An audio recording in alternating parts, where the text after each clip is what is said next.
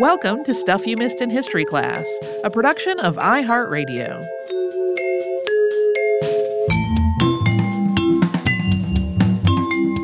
Hello and welcome to the podcast. I'm Holly Fry. And I'm Tracy V. Wilson. And Tracy, I bet you were taught as a kid in science class, probably pretty early on, that all snowflakes are unique and there are no two exactly the same. Yeah, I think it was so early that science was not a separate class. Right. It was like science together time. In like kindergarten. And then we would like fold the paper into little shapes and cut it out and then unfold it. And it would be our own unique snowflake. There you go. Today we're going to talk about the origin of that by sharing the story of Wilson Bentley, who was a farmer meteorologist who became known to many during his lifetime as the Snowflake Man. I'm glad you picked this because I found it interesting and very fun. And I got to look at pictures of snowflakes. So Bentley was born Wilson Alwyn Bentley on February 9th, 1865 in Jericho, Vermont. Living in the farmhouse where the Bentleys lived, there were Wilson and his brother Charles, their parents, Edwin and Fanny Bentley, and their grandparents on Edwin's side, Shelley and Abigail Bentley. Shelley and Abigail had owned the property, and then they had turned it over to Edwin when he was ready to start a family on the condition that he kept housing and caring for his parents. So while Wilson was still a boy, his grandparents moved to another house down the road, and two of Edwin's relatives, Mary and Melissa Blood, moved in. Wilson's brother Charles married Mary Blood when she was still just a child of 12 herself. Yeah, we should also point out that there are question marks about Mary and Melissa and their relationship to the family because they're often kind of casually referred to as cousins or distant relatives, but it also seems like they may have been just kind of like close friends of the family who had fallen on hard times and needed a place to live. And so they kind of got adopted into the family unofficially and got called cousins, but they may not have been blood relatives at all. But the area where the Bentleys lived was on the east side of Jericho. It was close to Bolton Mountain, and it was serviced by a one-room schoolhouse. But Wilson Bentley did not go to school as a child, due in some part to it just being difficult to actually get to the school building for a lot of the time during the year because of inclement weather where they lived. But that does not mean he went without an education, thanks to his mother, who was an educator. According to Bentley's own account, quote, "I never went to school until I was 14 years old. My mother taught me at home. She had been a school teacher before she married my father, and she instilled in me her love of knowledge and of the finer things of life. She had books, including a set of encyclopedia. I read them all."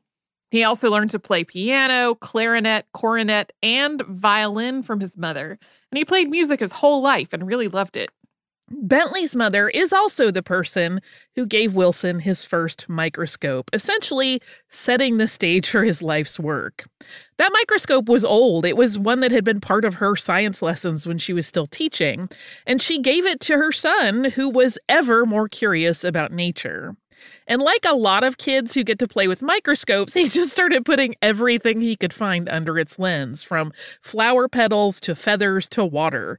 But even at that early age, 15 by Bentley's recollection, what he really wanted to look at was snowflakes. He would later write, quote, "When other boys of my age were playing with pop guns and slingshots, I was absorbed in studying things under the microscope. Drops of water, tiny fragments of stone, a feather dropped from a bird's wing, a delicately veined petal of some flower. But always from the beginning, it was the snowflakes that fascinated me most. The farm folks up in this north country dread the winter, but I was supremely happy from the day of the first snowfall, which usually came in November, until the last one, which sometimes came as late as May. As a teen, he started taking the microscope to the outermost room of the family farmhouse, which stayed very cold, so he could look at ice crystals there." So we're going to do a quick word here on the term snowflake versus snow crystal or ice crystal. They all often get used interchangeably, but the six-sided shapes that we all kind of vernacularly call snowflakes are really snow crystals. And many snow crystals can make up a snowflake. They clump together as they fall and then sometimes break back apart, but snowflake can also still be used to describe a single snow or ice crystal. This is something Bentley came to realize as he studied frozen precipitation. And snow crystals, of course, to be clear, are not frozen rain, that is sleet. They are snow crystals formed when water vapor becomes ice without passing through a liquid water stage. Wilson observed all of this, but he didn't just observe. He took detailed notes and he drew snow crystals. He knew that he was probably getting the details wrong, though, and that frustrated him. Ice crystals being what they are, they also melted before he could look at them again and revise his sketches to make them more accurate. He would try to hold his breath during his observations and his sketching so that he wouldn't melt the things he was trying to draw. Sometimes, though, he would exhale and have to end that whole study accidentally. I can't imagine, one, the tenacity that this requires, and two, the frustration in those moments when you just let your breath go because you can't hold your breath forever. Yeah. And then, anytime I need to not breathe for some reason, that's when I want to breathe so bad. For sure. It becomes like a panic inducer for me.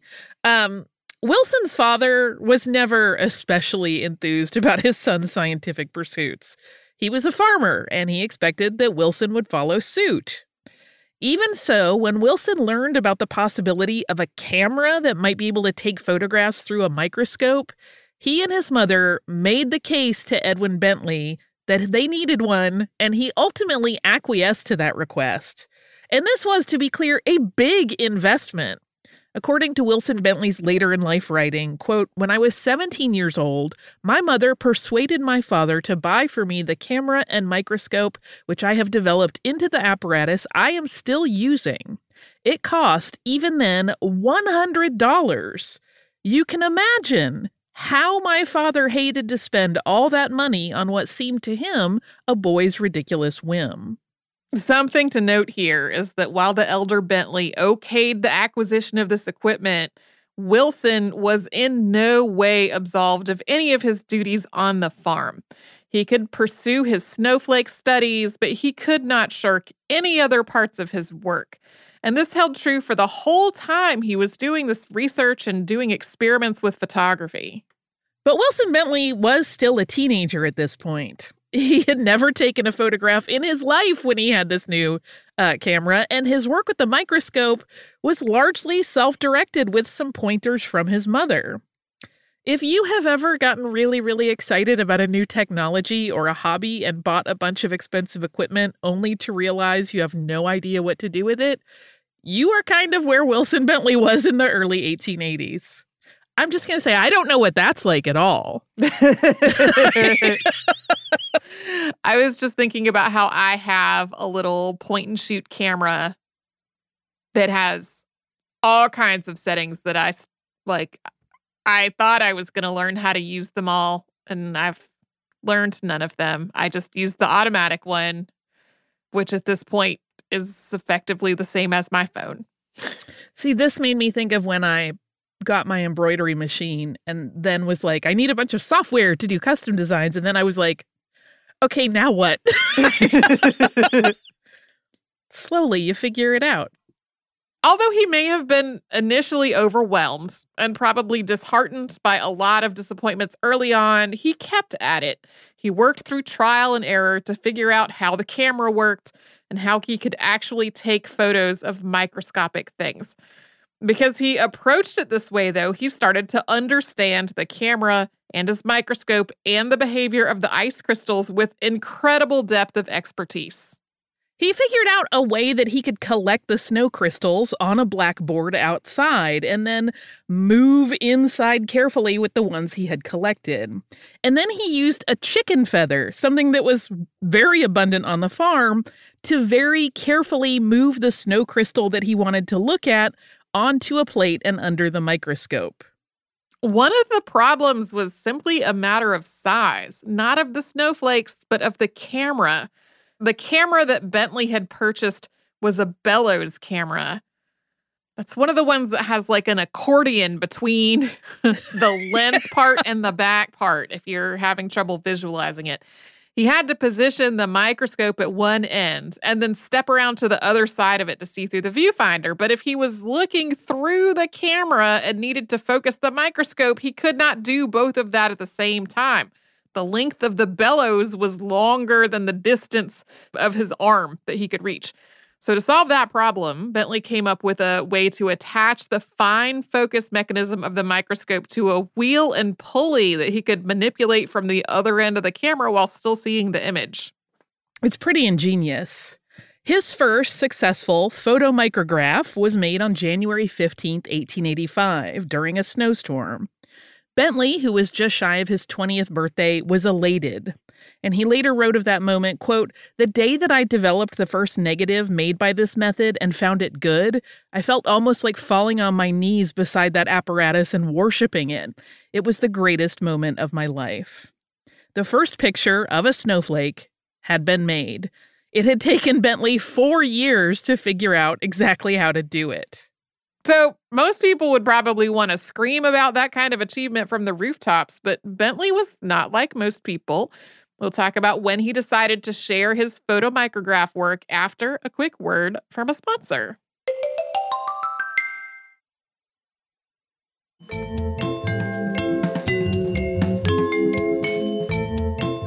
So as we mentioned before the break, Wilson Bentley had taken the first photograph of a snowflake, but he did not immediately share his work.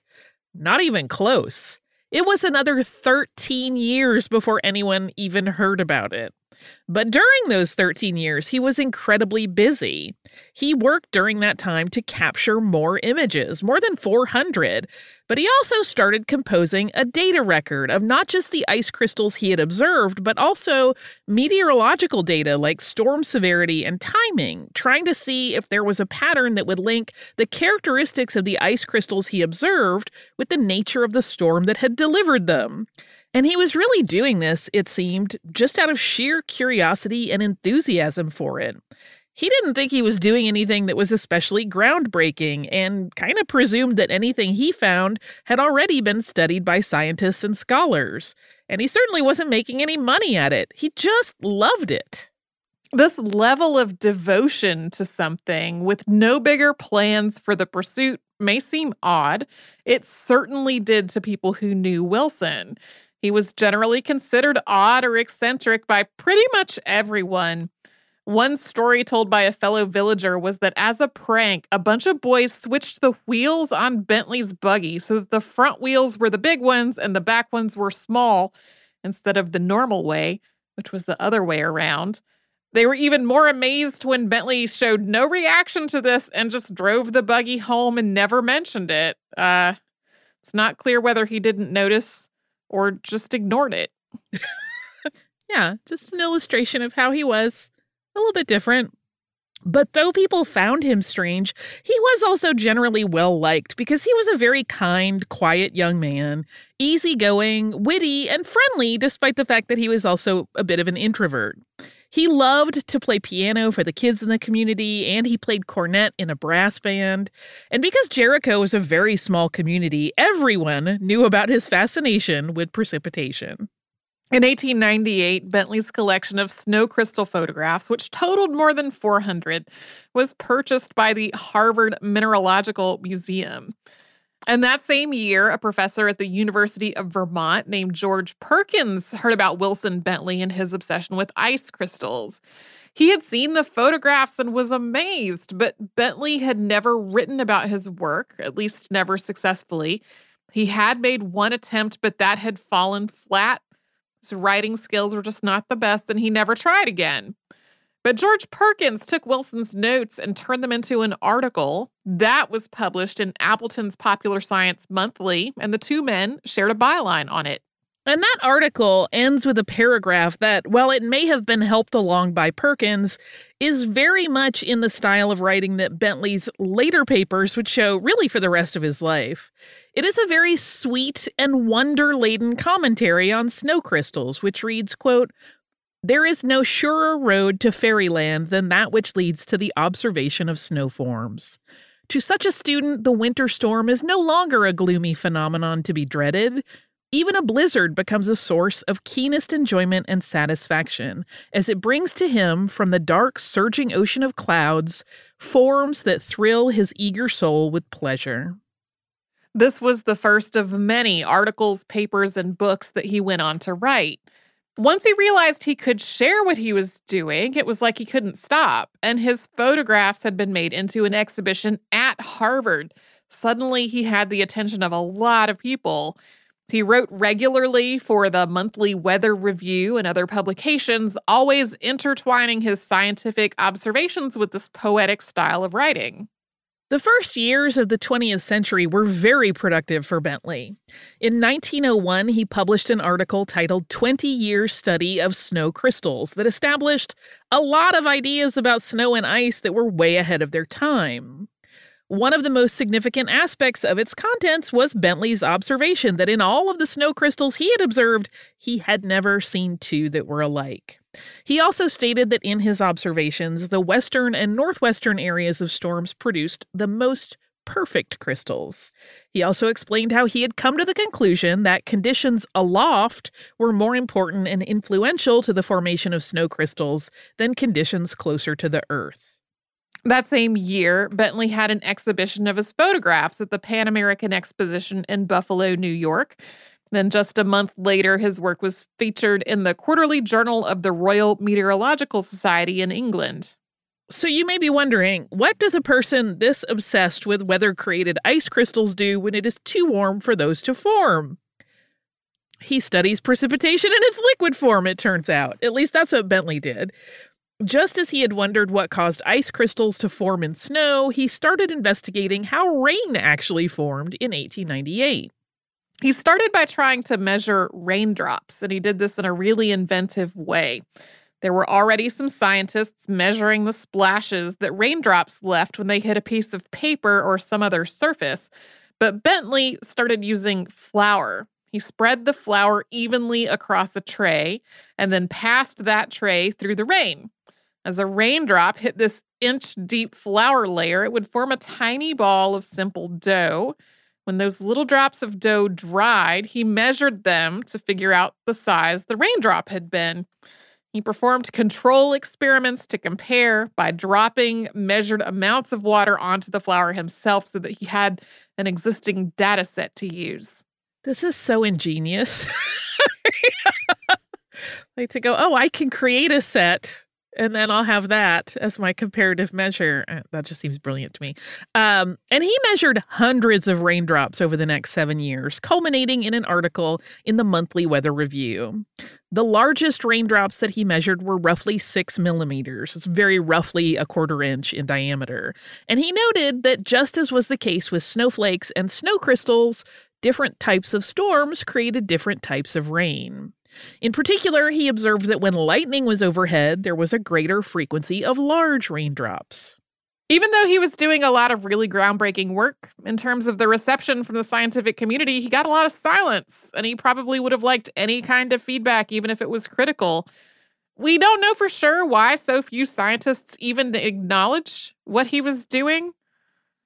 I mean, we've talked before about, the scientific establishment being really reluctant to people they perceived as amateurs, but at this point in history, most people were amateurs, so people knew what he was doing, and it seemed kind of strange that there wasn't a lot of engagement from that quarter.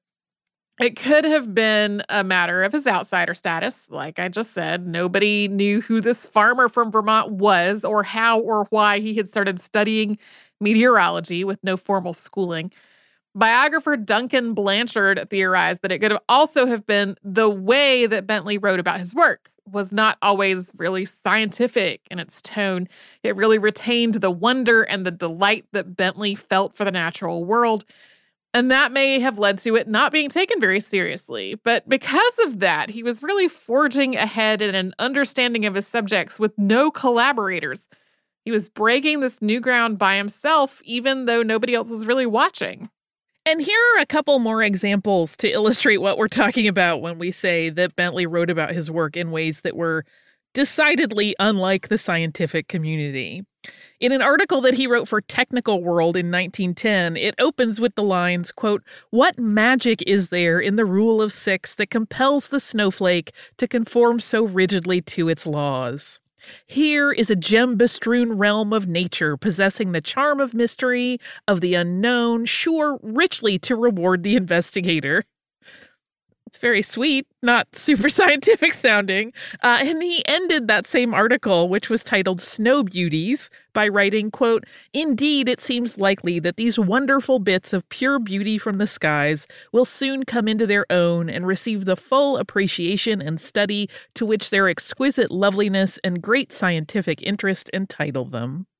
Even a more technical article that Bentley penned in 1922 to explain his photographic process gets a bit flowery. Quote, "Every snowflake has an infinite beauty, which is enhanced by knowledge that the investigator will, in all probability, never find another exactly like it. Consequently, photographing these transient forms of nature gives to the worker something of the spirit of a discoverer. Besides combining her greatest skill and artistry in the production of snowflakes, nature generously fashions the most beautiful specimens on a very thin plane so that they are specially adapted for photomicrographical study." In just a minute, we are going to delve into something we haven't really touched on much yet, and that is Wilson Bentley's personal life. But first, we will pause for a sponsor break.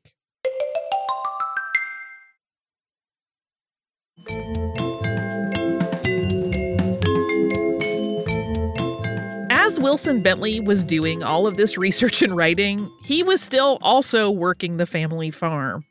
His father died in 1887, and at that point, his mother was largely immobile and needed a great deal of care. And that care just became part of Wilson's responsibilities. He cooked for her and took care of her until her death in 1906.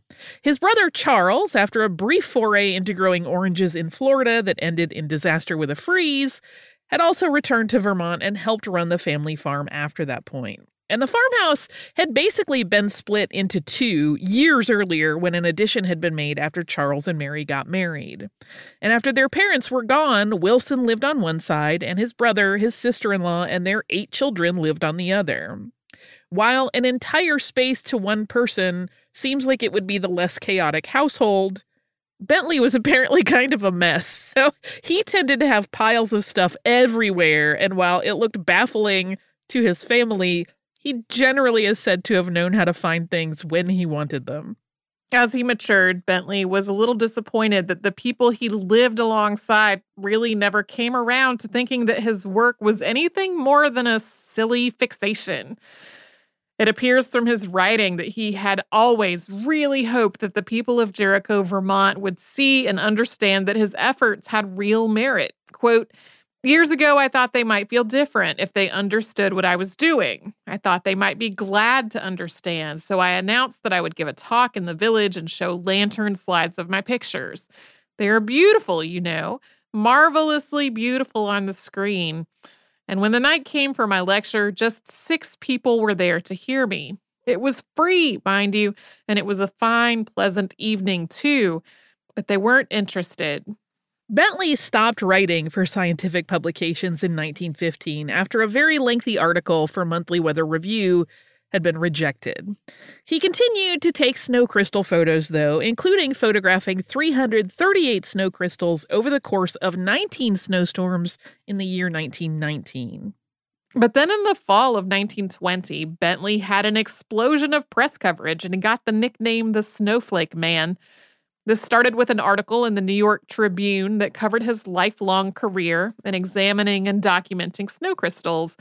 Another write-up, this one in the Boston Herald, followed shortly after that. Then another in Leslie's Weekly, and then one in the Boston Globe.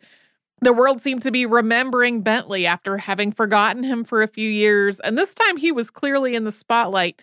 He sort of turned into an overnight sensation. But this was all based on work that he'd been doing for 35 years at this point. Yeah, it reminds me of that thing where, like, anybody, like a writer, will suddenly have a hit book and people will be like, what's it like to be an overnight sensation? And they're like, I don't know. It's the same thing. To him, it was always just work, work, work. He also started to become kind of more of a science communicator for the masses. He started writing for non-scientists and people with curious minds who just wanted to understand the natural world. He was essentially writing for people just like himself. And his work continued to grow in popularity as a consequence, and soon he had articles in the New York Times, National Geographic, and Popular Mechanics. Eventually, this work turned into a lecture tour. While the folks of Jericho, Vermont may not have wanted to see Bentley's slides and hear him talk about snowflakes and raindrops, it turned out that a lot of other people did. He started selling his slides to schools, although he was not doing this for the money by any means. No, he never really made a whole lot of money off of it. And even though he was not as focused on scientific writings any longer, Bentley was still following his curiosity where it led him in the natural world. He continued to track weather patterns, but he also developed a lot of other interests. He started collecting rocks for geological analysis, and he took photos of other things that were not snow crystals, including people and flora. And he also started doing something that sounds really odd and in today's world would undoubtedly be branded as creepy. He started cataloging smiles, particularly girls' smiles. So he would talk to girls that he met on the street if he thought they had what he called a, quote, charming smile. And he seemed fascinated by the same thing in smiles that he was fascinated about snowflakes. No two are alike. So this is where we get to the squirrely part. That smile thing is odd. But there were also people who thought his affinity for the company of kids rather than adults was also odd. We mentioned that he loved to play music for kids, but he also did things like build them tree forts and take them fishing. Sometimes he would take some of them to Burlington to go to the movies, particularly girls. This definitely got some tongues wagging about whether this was appropriate or not. Biographer Duncan C. Blanchard interviewed some of the kids many years later as adults, and they defended Bentley as being excited to teach kids and to spend time with them because they had the same enthusiasm for things like nature and discovery that he did. He had enjoyed the nieces and nephews that lived on his brother's side of the farmhouse, and as they grew up, he seemed to take on a sort of uncle role to other kids in Jericho. Yeah, that's one of those things that comes up and nobody really has any, there was gossip and there were people that were like, no, that's baseless, but we really have no idea if there was anything weird. But throughout the years, he gained more recognition, and he was always really ceaselessly generous with anyone who wanted copies of his slides. In one exchange in 1923, a woman named Charlotte Bean sent him $3 in a letter asking for photos, and he sent 60 of them, along with a letter back in which he told her, quote, "It was generous of you to tell me how much you enjoy the snow, etc. photos, for it gives me pleasure to learn so many are enjoying them." As the photos gained a wider audience and wider recognition for their beauty, he also got to see that they directly inspired other creators. In his own words, he saw them used, quote, as models for designs in public schools and in schools of art. They are used for designs, for interior decorators, for wallpaper, for silk, doilies, china, any number of things. Even though he had not initially been recognized for his work, at least from the science side of things, that started to shift as he traveled and shared his thoughts on meteorology and gained a greater following. Then came a not insignificant gesture in recognition of those years of work, and that happened in 1924. That year, he received a grant from the American Meteorological Society, the first research grant that organization ever issued. In 1930, an effort began to preserve Bentley's work with snowflakes in a book. A physicist named Dr. William J. Humphreys, who worked for the U.S. Weather Bureau, initiated the project after having received requests for such a book over the years from people who had become familiar with the work of the Snowflake Man. Humphreys started a fundraising endeavor to get the financial needs for the publication squared away. And once the money was secured, which it was pretty quickly, there was one donor who pretty much covered the majority of it. It was then on Bentley to actually put the book together. And he went through his years of snow and ice crystal research and all of his many slides of snow crystals, dew, and frost. And he wrote about the ways he had classified such things and what sorts of weather phenomena could be linked to various kinds. He finished this project in mid-1931, and the book, titled simply Snow Crystals, was published in November of that year. W.J. Humphreys wrote the preface. After receiving his author copies, Bentley wrote to Humphreys, quote, "I received 3 copies of our book Snow Crystals the day after Thanksgiving, and I am delighted with it. The text seems to me perfect, and the halftones are superb." The second week of December 1931, just a couple of weeks after holding his book in his hand for the first time, Wilson Bentley was too sick to get out of bed. He waved off the concerns of his family, saying that he would be fine, but his condition quickly got worse. Another week passed, but then Bentley's nephew called a doctor. At that point, it was too late. He had pneumonia. Wilson Bentley died 2 days before Christmas, 1931, at the age of 66. According to coverage of his funeral in the St. Albans, Vermont Daily Messenger, quote, "Mount Mansfield and its foothills, where Mr. Bentley had taken literally thousands of photographs of snowflakes, were blanketed in snow. The sun shone brightly from a perfectly clear sky." It was estimated that 75 people attended Bentley's funeral service. One write-up in the local press read, quote, "Wilson Bentley was a greater man than many a millionaire who lives in luxury, of which the snowflake man never dreamed."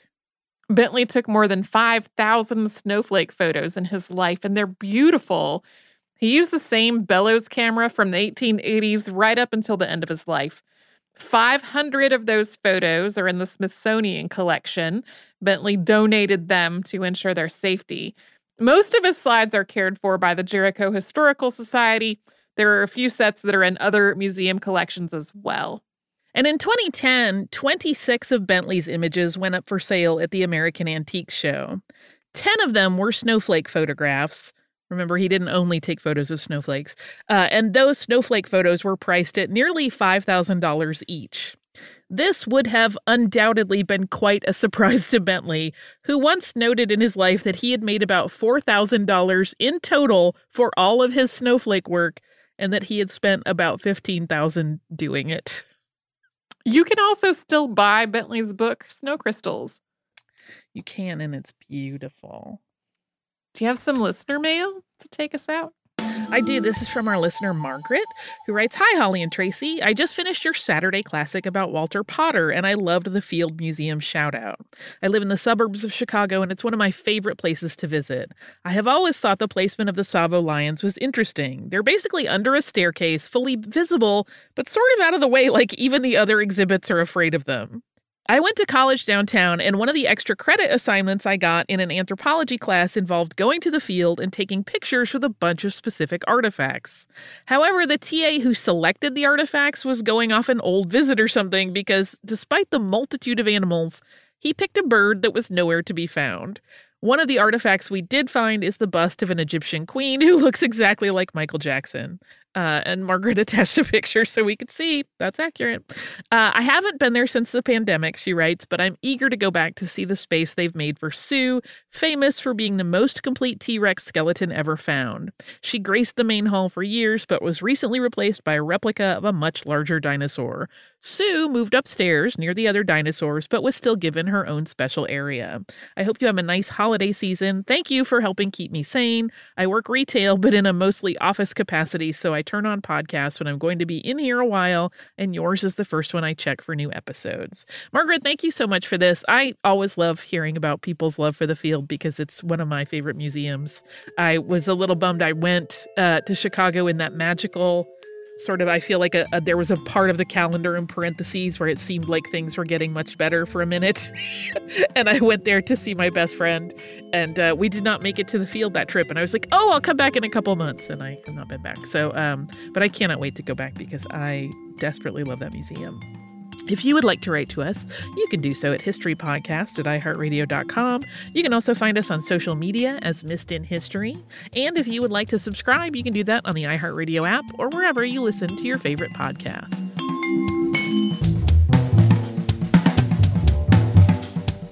Stuff You Missed in History Class is a production of iHeartRadio. For more podcasts from iHeartRadio, visit the iHeartRadio app, Apple Podcasts, or wherever you listen to your favorite shows.